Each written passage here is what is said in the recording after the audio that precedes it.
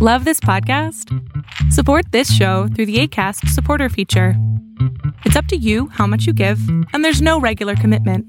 Just click the link in the show description to support now. Hey, it's Ryan Reynolds, and I'm here with Keith, co-star of my upcoming film, If, only in theaters May 17th. Do you want to tell people the big news?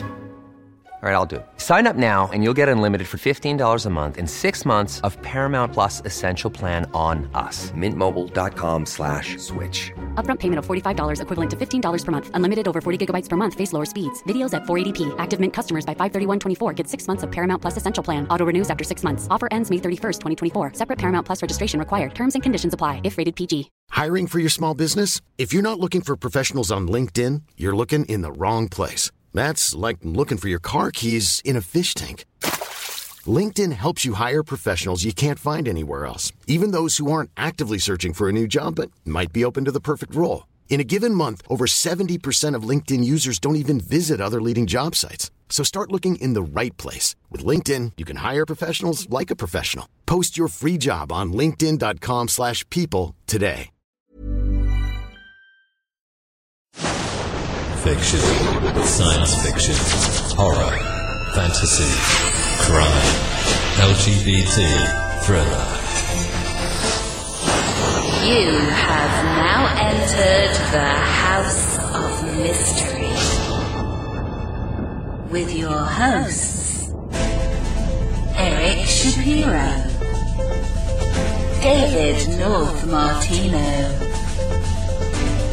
John Copenhaver, and Al Warren. Heard on KCAA 106.5 FM Los Angeles, 102.3 FM Riverside, and 105.0 AM Palm Springs. Given an amazing book. It's called Member of the Family, and it's by Diane Lake. Now, and Deborah Herman as a co-writer, and this was unique because we do a lot of talk about Charles Manson and the Manson family, and Diane was part of it. And at age 14, she became one of Charles Manson girls, and now she's written a book and telling us all about what it was like from the inside. So we're welcoming to the show Diane Lake. Thank you for joining us. You're welcome. Let's talk a little bit about your early life. Now, you grew up in, Minneapolis, I believe? Yes. Let's talk about your relationship with your parents. Now, now in the 60s, it seemed like the tune in, turn on, and drop out thing was kind of going on, and your parents decided to do that. That's correct. How did that make you feel? I mean, were you good with it, or? Well, it seemed like that's the way the world was going. This was, like cutting edge, or this was the new way of thinking, of bringing peace. The Vietnam War was not over, and there was a lot of protests, and people just were tired of, society the way it was. And so I think that the counterculture movement was, encouraged by Allen Ginsberg, Timothy Leary, Aldous Huxley, and my dad was really into reading all those people and listening to them. So he, even before we got to California, he wanted to go to California because of them. He wanted to be, Jack Kerouac. He wanted to be, go to Berkeley and be part of that scene. He wanted to get his master's degree in art and teach art. Right. Now the culture back then too, for the young listeners that don't know, it's similar in a way of today that there was a lot of distrust for the government and for the cops and all that. Everybody was kind of separated in that way. So I guess that would have been part of your feeling as well, right? And to be away from that sort of mainstream policing and government. Right. Now, and I loved school, but,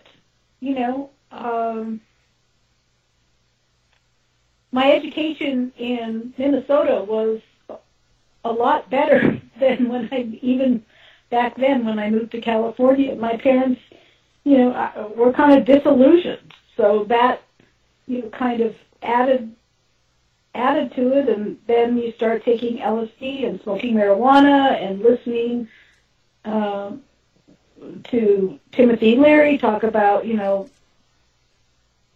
LSD was wonderful, everybody should take it, and so he got involved with that, and that led to us getting involved with the Oracle, which was an underground newspaper in Los Angeles that was an offshoot of the San Francisco Oracle, and because he wanted to do art for them, and he did do art for them, and that led us to, basically joining that community, and then when they lost their house that they were living in, they moved into ours in Santa Monica, and then that led to, a couple of the guys buying these bakery bread trucks and converting them into campers. And, we were going to go down the road and be a commune, but then it ended up just my family. Yes, commune living.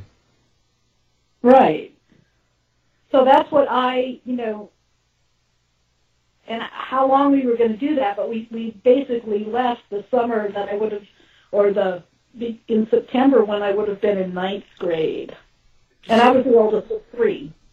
So you guys were just kind of traveling around house to house, or just free as the wind kind of thing? Is that kind of how it went? Yeah, we were staying at the beaches, the parking lots in the public beaches, on the California coast. Wow. Now, quite honestly, how did that feel for you? It was tight.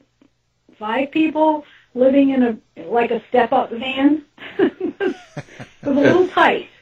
But, even though a lot of your living took place outside. Really, and I just wanted to help my mom.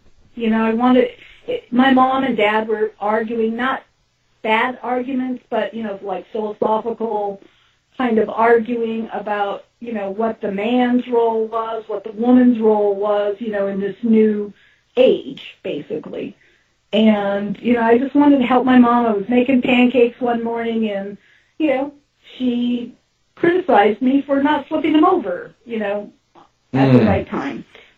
So I just, I've had it, and I walked off and, found a little boy that needed pushing on the swing, and I did that. Then I met his parents, and they were hippies, and introduced him to my parents, and then, we drove the bread truck over to the house that he was, that they were staying at, and, joined up forces and lived with them for a while, and that's where I felt I heard the voice of God on an acid trip say it was time for me to leave home.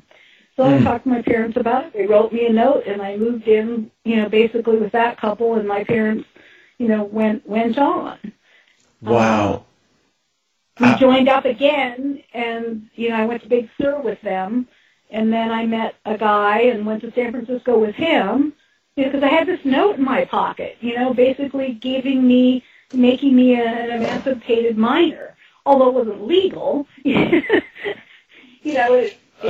served me. And what 17-year-old doesn't feel like an adult, Oh, my God.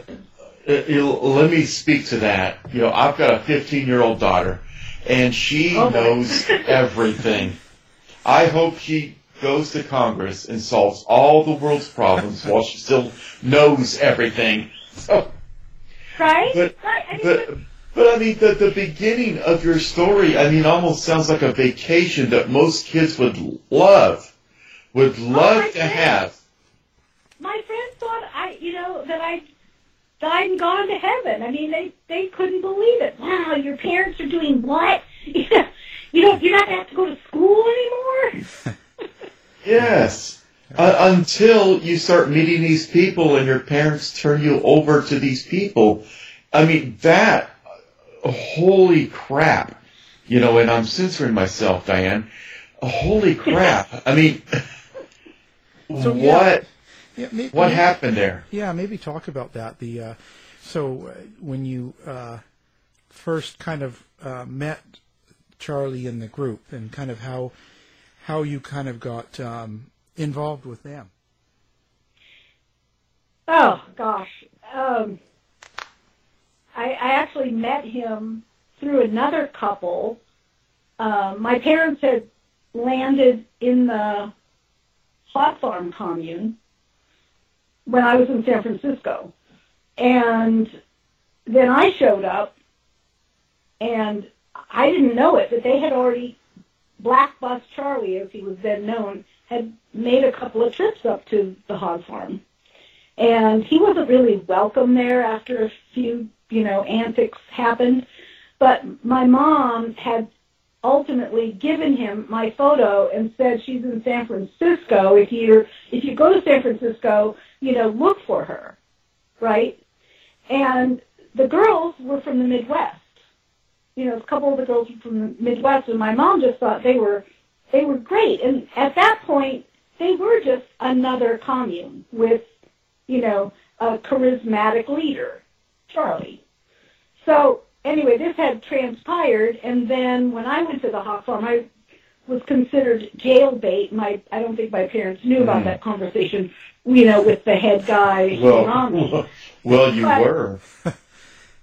I was jailbait, and the counterculture really was not the place, and they did not take into consideration the bigger picture of what do you do with a sexually active underage girl. And they're, Timothy Leary, they're the Oracle, they're all about, sex is good. There was no age. It was like there might have been, too young, but 14 was not too young to not have sex. As I'm sure that, you experience with your daughter, the hormones are starting to, get woken up. And so there really wasn't a place for a sexually active underage girl. And my parents were just a little bit older. Most of the hippies, either in the commune, were either young but of age, or they just had little kids. There weren't any other kids my age. I didn't have peers. Yeah. So I didn't feel welcome. I didn't feel welcome at the Hog Farm. And so when I went to live with this other couple, and they introduced me to Charlie, and when I walked in the door, they already knew me. And I didn't know this story about my mom giving, him my picture, a month before. So, yeah, she didn't. Anyway, so I walk in the door, the girls run up to me, Charlie, Diane is here. And it's like, what? How do you know me? So then, I got the story that my mom had given them my picture. But nonetheless, I was, and I immediately felt loved and adored. I didn't join them immediately, but 2 weeks later they were getting ready. They were going to go to, on a road trip to New Mexico, and I felt loved and adored by them. And I loved the girls, and I loved Charlie, and he made me feel like really special. And so that's how I ended up becoming a member of the Manson family. When you were 14 and you were with Charlie and you guys got pulled over, and when they found out you were 14, the cops took you. And just about that, so, your parents came and got you out of court, but then they just let you go with Charlie again. Right. So they knew who you were with, in a way, or they thought it was okay. Right. Well, he didn't seem any different than, you know, Hugh Romney or, you know, any of these other, you know, pseudo-gurus that were, you know, leading these different communes. They were just these charismatic, you know, leaders. And actually, you know, so he just became this diabolical, you know, person. I don't think murder was on his agenda, you know, even that first year. Right. Yeah. It just could you mention turned into it. Yeah, you mentioned about how it was all kind of love. You know, you guys would sit around, take acid, and sing songs, and it was all about loving each other. When did you see that change, or when did you feel that was becoming different?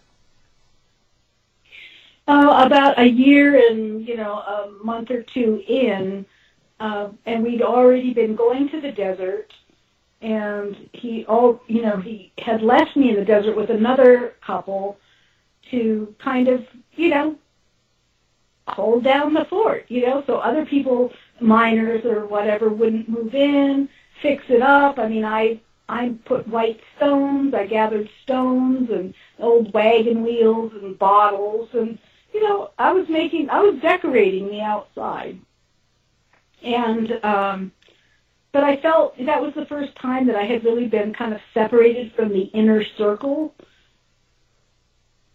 At least that's how I felt. And so when I had an opportunity, Bobby Beausoleil came up to the desert and wanted to, you know, he basically wanted a girl to help him panhandle, so he must have been broke.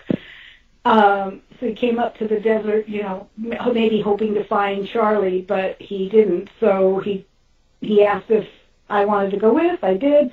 The whole way I felt like the rocks and the trees were crying out to me that I had made a mistake. I just felt weird. And when we got to the valley, the family was at Gresham Street, which is, I think it's in Canoga Park, or it doesn't exist anymore. It's apartment buildings now. But there was a whole different vibe going on. And Charlie was very upset with me that I had disobeyed him and not stayed in the desert. So he said, you're going back to your parents. Oh, Lord. That's my punishment. You're going back to your parents. You know, well, and lo and behold, he found them. Well, Diane, let's be intellectually honest. Was, at that point, going back to your parents an actual punishment? Yes. Yes. It shouldn't have been. It shouldn't have been, but it's just, they hadn't really kept in touch. I didn't know where they were. My mom and dad had now separated. My mom had, not officially married, but she was now with another man. And the funny thing is that my dad was still, on the scene. It was a totally mutual thing. They loved each other, but they couldn't live together, one of those situations. And so my parents,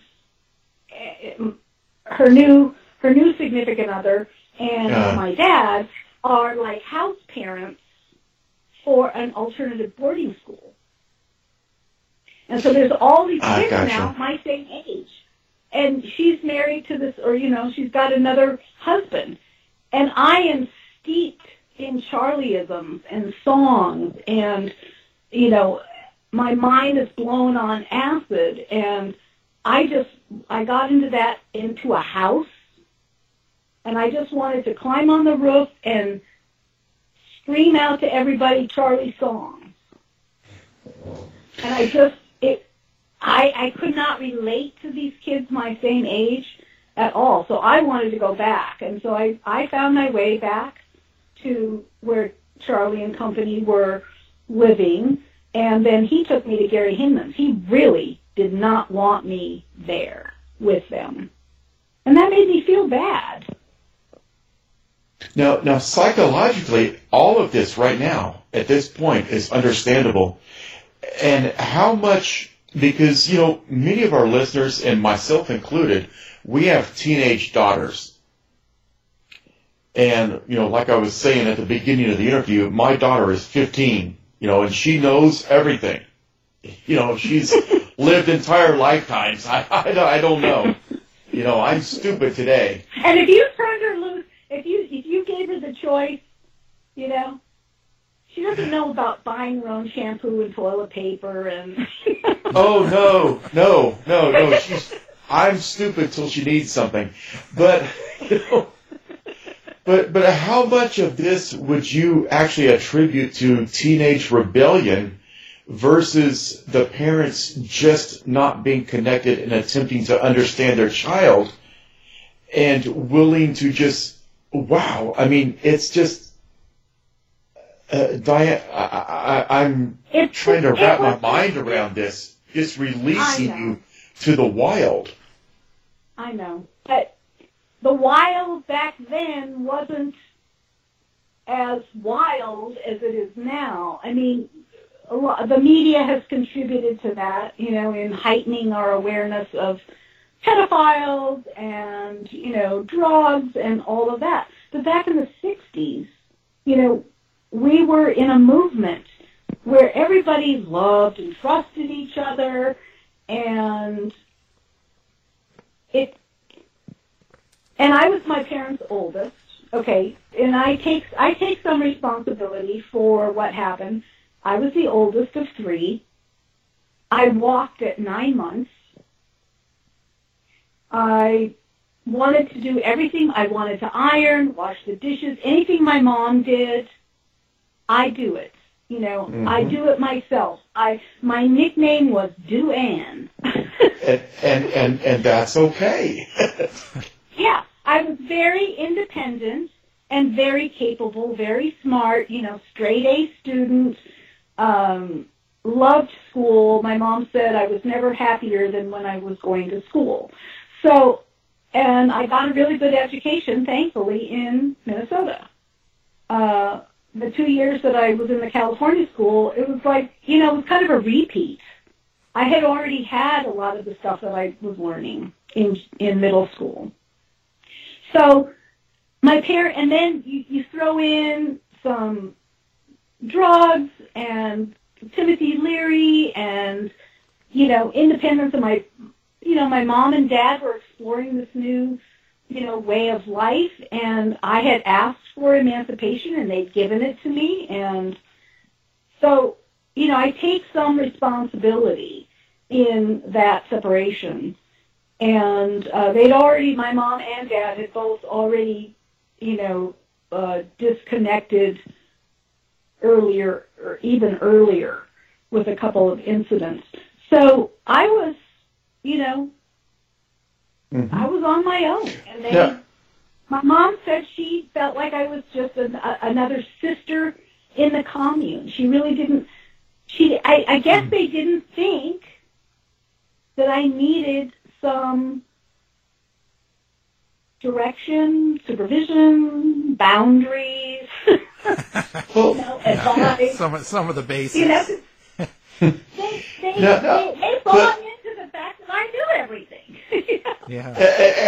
And I'm willing to buy that, but I just can't imagine allowing my 15-year-old daughter to, wander free, I know. But then again, I sympathize with you. We live in a new time. Back when I used to ride my bike through the neighborhood after dark. Now, my daughter better be in bed by 6, right after the Brady Bunch. Oh. That's a little too much. It is what it is. When I grew up, I don't know how old you are, I'm 64, but it was like, and my dad didn't even allow us to have a television. But it's like, when you got home from school, have some cookies and milk, and then, okay, be home before the street lights come on, or, when they do come on home, it'll be time for dinner. you could pretty much go anywhere. Now, how did you get the name Snake? We were living in Topanga, and I had been fasting. I don't know if that had anything to do with it, but I had been fasting on lemon honey water. And I just imagined, I wasn't on acid or anything. I just was imagining what it would be like to be a snake slithering through the tall, cool grass.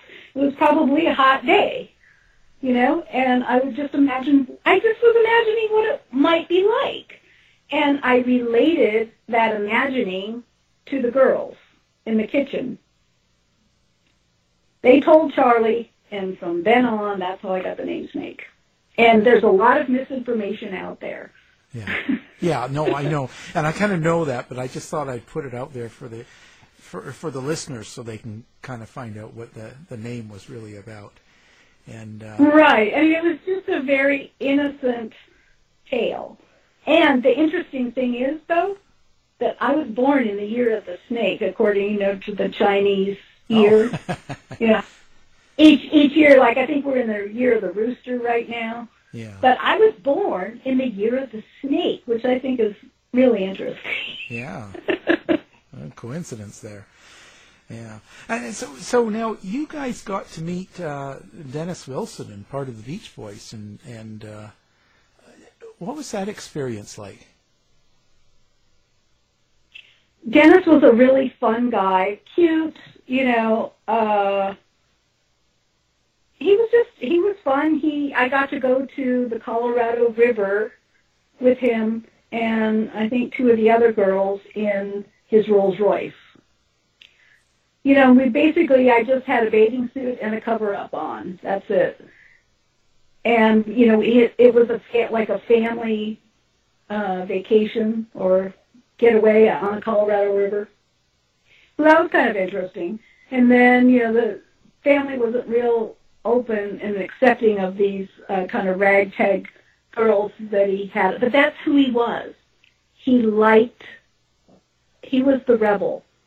He was definitely the rebel in the family. He liked bringing us kind of, ragtag girls to the family party, so to speak. And, he liked to drive fast cars, fast boats. I loved his house. It was Will Rogers' estate on Sunset. Beautiful grounds. That's what I remember about living there. It was big redwood trees, and there was a big swing hanging, and from one of the trees, and it was like a big log cabin. Beautiful guest house, pool. It was like living in a. Ryan Reynolds here from Mint Mobile. With the price of just about everything going up during inflation, we thought we'd bring our prices down. So to help us, we brought in a reverse auctioneer, which is apparently a thing. Mint Mobile Unlimited Premium Wireless. How to get 30, 30, bit to get 30, bit to get 20, 20, 20, bit to get 20, 20, bit to get 15, 15, 15, 15, just $15 a month? Sold! Give it a try at mintmobile.com/switch. $45 up front for 3 months plus taxes and fees. Promo rate for new customers for limited time. Unlimited more than 40 gigabytes per month. Slows full terms at mintmobile.com. I'm Sandra, and I'm just the professional your small business was looking for. But you didn't hire me because you didn't use LinkedIn Jobs. LinkedIn has professionals you can't find anywhere else, including those who aren't actively looking for a new job, but might be open to the perfect role, like me. In a given month, over 70% of LinkedIn users don't visit other leading job sites. So if you're not looking on LinkedIn, you'll miss out on great candidates like Sandra. Start hiring professionals like a professional. Post your free job on linkedin.com/people today. Hey, it's Ryan Reynolds, and I'm here with Keith, co-star of my upcoming film, If, only in theaters May 17th. Do you want to tell people the big news? All right, I'll do it. Sign up now and you'll get unlimited for $15 a month and 6 months of Paramount Plus Essential Plan on us. MintMobile.com/switch. Upfront payment of $45 equivalent to $15 per month. Unlimited over 40 gigabytes per month. Face lower speeds. Videos at 480p. Active Mint customers by 531.24 get 6 months of Paramount Plus Essential Plan. Auto renews after 6 months. Offer ends May 31st, 2024. Separate Paramount Plus registration required. Terms and conditions apply if rated PG. How would you like to look 5 years younger? In a clinical study, people that had volume added with Juvederm Voluma XC in the cheeks perceived themselves as looking 5 years younger at 6 months after treatment. Look younger, feel like you. Add volume for lift and contour in the cheeks with Juvederm Voluma XC. Reverse signs of aging by adding volume to smooth laugh lines with Juvederm Volure XC. For important safety information and to find a licensed specialist, visit Juvederm.com. That's JUVEDERM.com. Not for people with severe allergic reactions, allergies to lidocaine, or the proteins used in Juvederm. Common side effects include injection site redness, swelling, pain, tenderness, firmness, lumps, bumps, bruising, discoloration, or itching. There's a risk of unintentional injection into a blood vessel, which can cause vision abnormalities, blindness, stroke, temporary scabs, or scarring. Talk to a licensed specialist to find out if it's right for you. Park. Yeah. We made, and I remember we made, back then, what do they call them? Like palazzo pants, like big camel pants or whatever. we made those kind of pants out of his blue satin sheets. Wow. That was probably, when I remember, that was probably the worst thing that we did at his house, was use his sheets, to make pants for ourselves. Yeah. We did garbage. We made garbage runs in his Rolls Royce, and he was really impressed with the food that we could find and prepare. Yeah, in a Rolls Royce. Yeah. And we used to go to the back of the grocery store and, look through the dumpsters and load the trunk up and go home and make them a wonderful meal. Yeah. Well, hell, Diane, where were you on grocery day? Do you think he had a lot to do with how Charlie sort of started to change? Because you mentioned about how, you guys hung out at the house for so long, but he eventually kind of just moved out himself. Well, his lease was up. He didn't own that house. He was just leasing. And so he moved in. I think he moved in with Greg Jacobson or Terry Melch. He moved, and so we kind of had to move. And I think that the relationship was starting to sour. His brothers did not like Charlie. They did a recording session with Charlie, and I think they really tried to mold him into like a rock star, and Charlie just was not going to be molded. Do not change the lyrics to his songs. Don't change the way he dresses. So, but I think that in the end, Charlie was disappointed later on because Terry Melcher did like a little recording session with us. Oh, yeah. He came and listened to us at the ranch, Charlie playing guitar and, the rest of us, singing along. And we actually went to a studio and did some recording. But at that point, Charlie was not looking to be a rock star, but he would have liked to have made some money because at that point, he really wanted to move to the desert and move us all to the desert. So he was looking for money for supplies, for food, for gas, for more dune buggies, that kind of thing. I don't think Charlie's goal was to be a rock star. Right. He didn't want his music changed. Well, So I think he just wanted to make money on his songs. Now that's portrayed in a lot of shows, because, we all know that he had an obsession with the Beatles. And that is portrayed in a lot of shows. Now, I myself, in preparation for this interview and others, have watched the series Aquarius. How accurate... I've watched that too. Yeah. Yes, well, how accurate is that? My takeaway on that show, it's not really very accurate, but they've got the Charlie-isms, the way Charlie talks in that show. The things that he says are almost creepy. They're so Charlie-like. So whoever is helping them, whoever they're consulting with, or maybe they just pick that up from different, YouTube videos or whatever, but it's amazing how accurate the Charlie-isms, what Charlie speaks, what, some of the things that he says, but the rest of it is just, I don't know, it's BS. Minutia. Okay, let's go to the Charlie-isms. When you first met him, because that's what amazed me about the show, is when he first meets people, the way he's able to enrapture them. What was it about him when you first met him that really captured you? Well, he has this uncanny ability to read people, to, find out what their needs. I mean, it's just like he can, see through you and know what your needs, your deep needs, your heart, your heartfelt desires are, and then he can be that or provide that. I don't think he has true empathy. I think he just reads people, but then he uses it for his own benefit. People like him do have the ability to read people, and they can approach you where you're at. But he found a weakness in you and was able to manipulate you through that weakness. For example, if you don't do what I want you to do, then I'm going to turn you back over to your parents.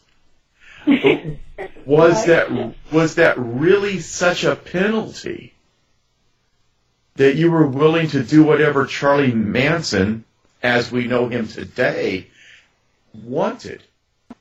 Yeah, I mean, it's a good question. I think he knew that I didn't want to be with my parents, and he was treating me. I think even more important is that he was treating me like a child, and that I did not want to be treated like a child. Right. I was an adult. I was an emancipated minor. Yes. Well, I mean, he gave you a sense of freedom. I'm going to, even though you're 14, I will treat you like an adult. You can have sex, you can have drugs, you can have anything as long as you follow these guidelines. If you don't do what I ask, then I'm going to send you back to this, parental authority. You're going to go back into the system. And is that kind of what kept you there? Yeah. I think it's just because he made me feel, loved and adored most of the time. Or when I was on a Dr. Phil show, Dr. Phil said that he used this term that I hadn't heard before, but it's called love bashing. And it's a manipulation where they just shower you with love and affection and adoration to get you under their power, and then they mistreat you later on, but you still remember that, the original good feelings. And I think that's really how Charlie kept me, was because whether it was a manipulation or it was just a natural exchange, that, I really don't know. But that was my greatest weakness, even facing him in court, was I going to succumb to those original feelings of being loved and adored by him? Now, how did it feel while you were in court? Yeah, were you worried about some sort of follow back by somebody for being in court against him? Not really, because at that point I was living with Inyo County Sheriff. Took me in as his foster child. So, I had protection. They lived in a very tiny little town, and not even that. Bishop was the closest town. So, which is the biggest town from Mammoth. So I felt safe. I did. And then when I turned 18, I went to junior college, and after a semester there, then I went to 2 semesters, I went to Spokane, and then I lived in Europe for 2 years. And so I was really, I wasn't worried about that at all. You were pretty close with the other girls in the family. How did it make you feel then? Didn't you? It must have been pretty traumatic because you didn't know about what was going on with the killings. No. So this must have been, to find out these people you were really close with were involved in this. Like, that must have been the hardest part of it.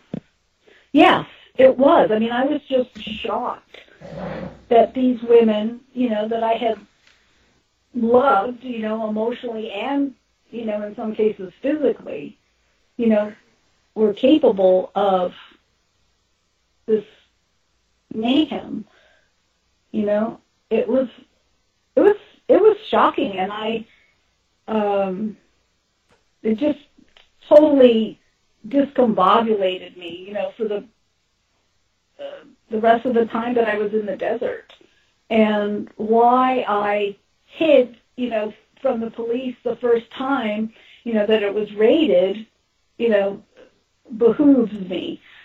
But that I was thinking the whole time I was hiding under that bush all day, was that Charlie was going to be so proud of me, so I'm still seeking his approval. Even though yes. He has, threatened to hang me upside down and skin me alive, and, I know that he told Tex, to go, kill these people, and, or whoever was in the house, and it was just like, oh my gosh. When I think back on it, it was just craziness, and that's why I'm so happy that I had an opportunity to write this book and really, dig down. My collaborator was awesome in helping me dig down. Plus, my husband of 35 years had died, and so I was in counseling for grief.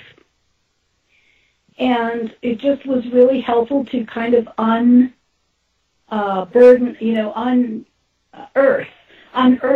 the depths of what had happened to me.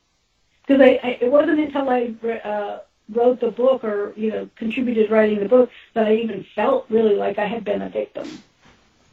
Right. I hadn't really, I had taken a lot of responsibility for what happened to me, because of my independence and all of that. But really, my daughter is in her 30s now, but she was a teenager, and I just thought, oh my, they're not ready, no matter how much they think they are. Yeah. Yeah, well, that's how we always see it later, right? But at the time. Yeah, and I've got a bachelor's and a master's degree now in human development, and because I was a teacher, and the human brain really isn't fully matured until you're around 21, and I didn't even feel like I became an adult until I was in my 50s. Yeah. One day I woke up. No, I'm there with you. I'm there with you. Yeah.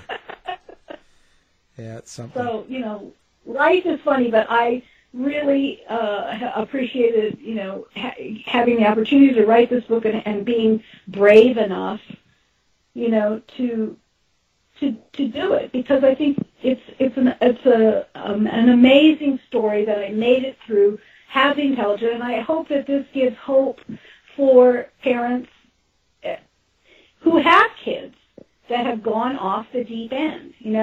They can make it through. They can come back. They can make it. Because I was crazy from taking too many drugs, and not having, the supervision and the, and all of that.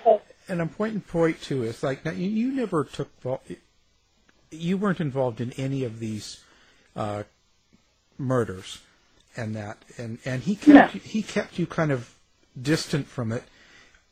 Do you know why he did that, or was there a particular reason? Was it your age, or did you have any idea? I don't think I was reliable. Oh, okay. Well, that's a good thing. I was too independent, and I disobeyed him. I didn't, I came back from the desert. He told me to stay there, and I didn't. So I don't think I was very trustworthy. Plus, I don't think I could have done that. Yeah, I was going to say, how do you think you would have handled it if he did ask you to come along? And I mean, that would have been, wouldn't you? That would have been a terrible amount of pressure to put on you. Yeah, I mean, I don't think I could have done it. So would they have killed me because I couldn't? I don't know. I mean, I just thank you, Lord, that I never had to experience that. I also noticed when, what stuck out was when you were talking about when he was playing the White Album a lot, like your groups would get together, and instead of loving and singing and doing acid, all of a sudden it was all about the White Album and how it was speaking to him, and the Beatles were looking for him, and all that stuff. And that one time when you had to go to the bathroom, you had to go pee, and he made you do it in front of everybody. Yep. And I thought, wow. But you still stuck with it. Like, it didn't make you leave. I know, yeah, it was embarrassing and it was humiliating, but I think he'd embarrassed and humiliated me enough before that was just, but it stuck with me. He was using me as an example. He didn't like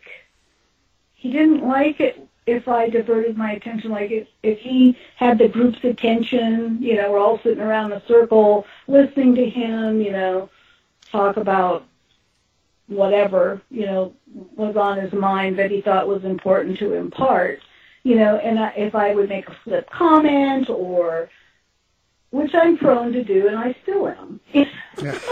So I know that was part of my personality, that he didn't like that. And so there were times when, I felt like he did discipline me, embarrass me, or, smack me or whatever, as an example, that I better pay attention. And when we were in the desert, I was very distracted when I had found out about the murders and the people's participation in it and how gruesome, and just callous they were about it, that I had a hard time staying focused. And that's when he threatened to, hang me upside down and skin me alive. And at that point, I had no reason not to believe that he would. When the authorities, the police, when they got involved, how did you feel about that? Well, I didn't tell him how old I was or my real name for a couple of months. We were all in the jail together. The girls were all in the jail together in the same cell. And, admonishing one another not to say anything. And it wasn't until Susan Atkins started telling her cellmate in Los Angeles about Charlie and Helter Skelter and, how her participation in those murders, and her cellmate then told. And so they hauled us all down from Inyo County to Los Angeles County to testify in front of the grand jury. They were looking for indictments.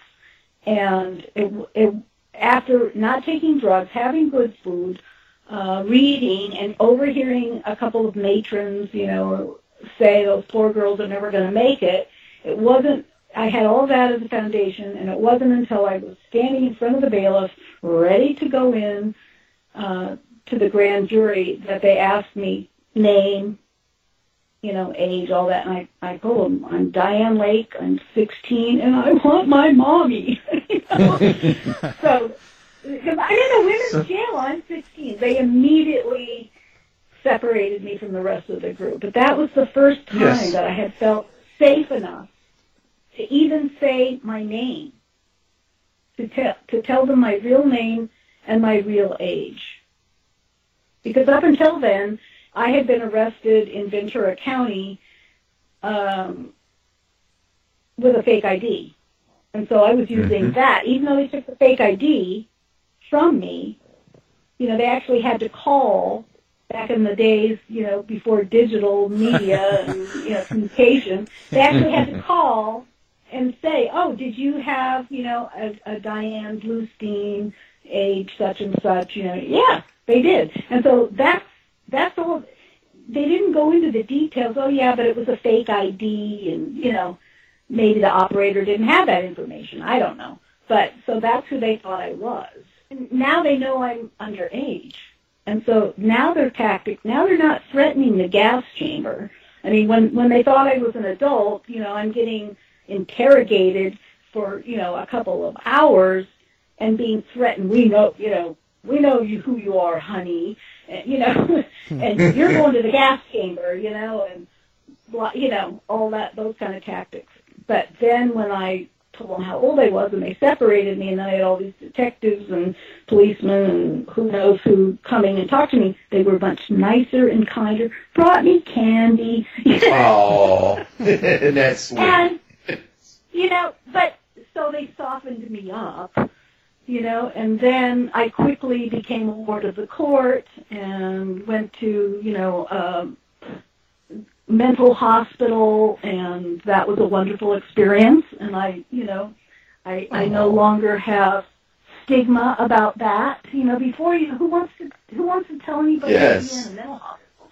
But it was a good experience. I learned how to play the flute. I learned how to crochet. I had all these moms. I had all this nurturing. I had good food.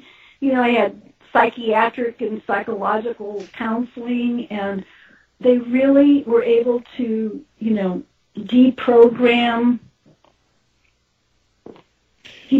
Yeah. So that, and then my arresting officer takes me in as a foster child, and so they really saved my life. If you were to face Charlie Manson today, how would that interaction, how would that go? And then if I saw Charlie, actually, I can't just go visit him. I have to submit paperwork, and then he would have to approve my coming to visit him. Oh, really? Yeah, that's how the system works now. Well, so I can't just go say, oh, I want to go visit him and say hi, or whatever.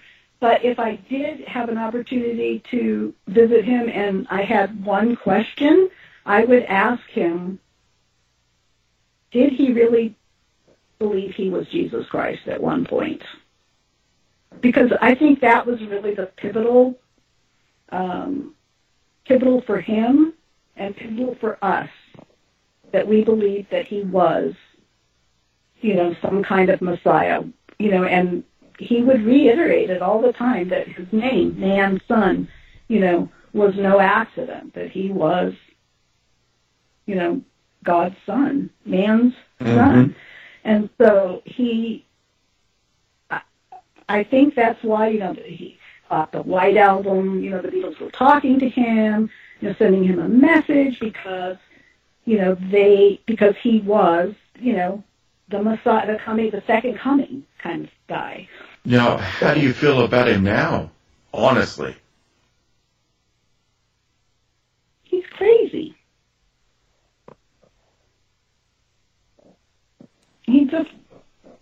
yeah, he's crazy. Yeah. Just simple. Crazy. It's that easy. I mean, I can say he's a psychopath, or but he's just crazy, and he loves it that way. Yeah. He likes being. I'm sure that he loves being the icon of evil. I'm sure it's exciting to him. How did people receive you now? Are you worried about negative feedback now that you're kind of coming out and talking? I'm worried about what I call the wackadoodles. I'm worried about the people that are obsessed with this case and that they think they know everything there is about it, and those are actually the only negative reviews. I mean, my book has been very well received.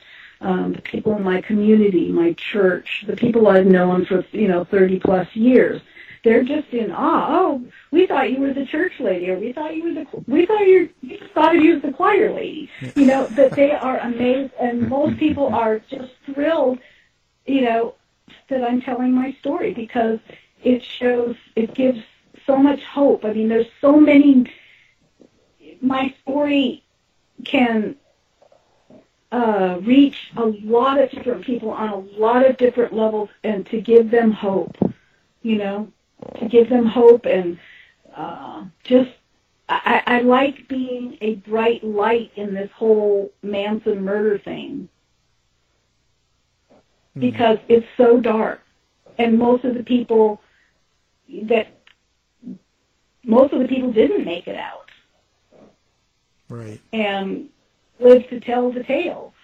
So, I'm happy that I have this opportunity to bring some light and some hope and some recovery and some redemption and some of God's grace to the story. The book is called Member of the Family. Thank you for being on the show.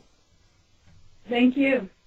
Good luck. Diane, thank you. Thank you so much. To find out more about our show, guests, or listen to a previous show, visit our website at www.somethingweirdmedia.com.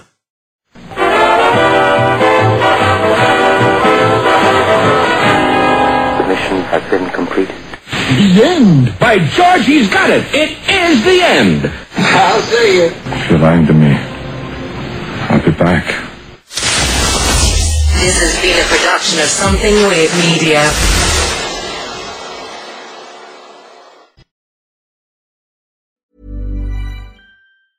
Hey, it's Danny Pellegrino from Everything Iconic. Ready to upgrade your style game without blowing your budget? Check out Quince. They've got all the good stuff, shirts and polos, activewear, and fine leather goods, all at 50 to 80% less than other high-end brands. And the best part? They're all about safe, ethical, and responsible manufacturing. Get that luxury vibe without the luxury price tag. Hit up quince.com/upgrade for free shipping and 365-day returns on your next order. That's quince.com/upgrade. Hi, I'm Daniel, founder of Pretty Litter. Cats and cat owners deserve better than any old-fashioned litter. That's why I teamed up with scientists and veterinarians to create Pretty Litter. Its innovative crystal formula has superior odor control and weighs up to 80% less than clay litter. Pretty Litter even monitors health by changing colors to help detect early signs of potential illness. It's the world's smartest kitty litter. Go to prettylitter.com and use code ACAST for 20% off your first order and a free cat toy. Terms and conditions apply. See site for details. Planning for your next trip?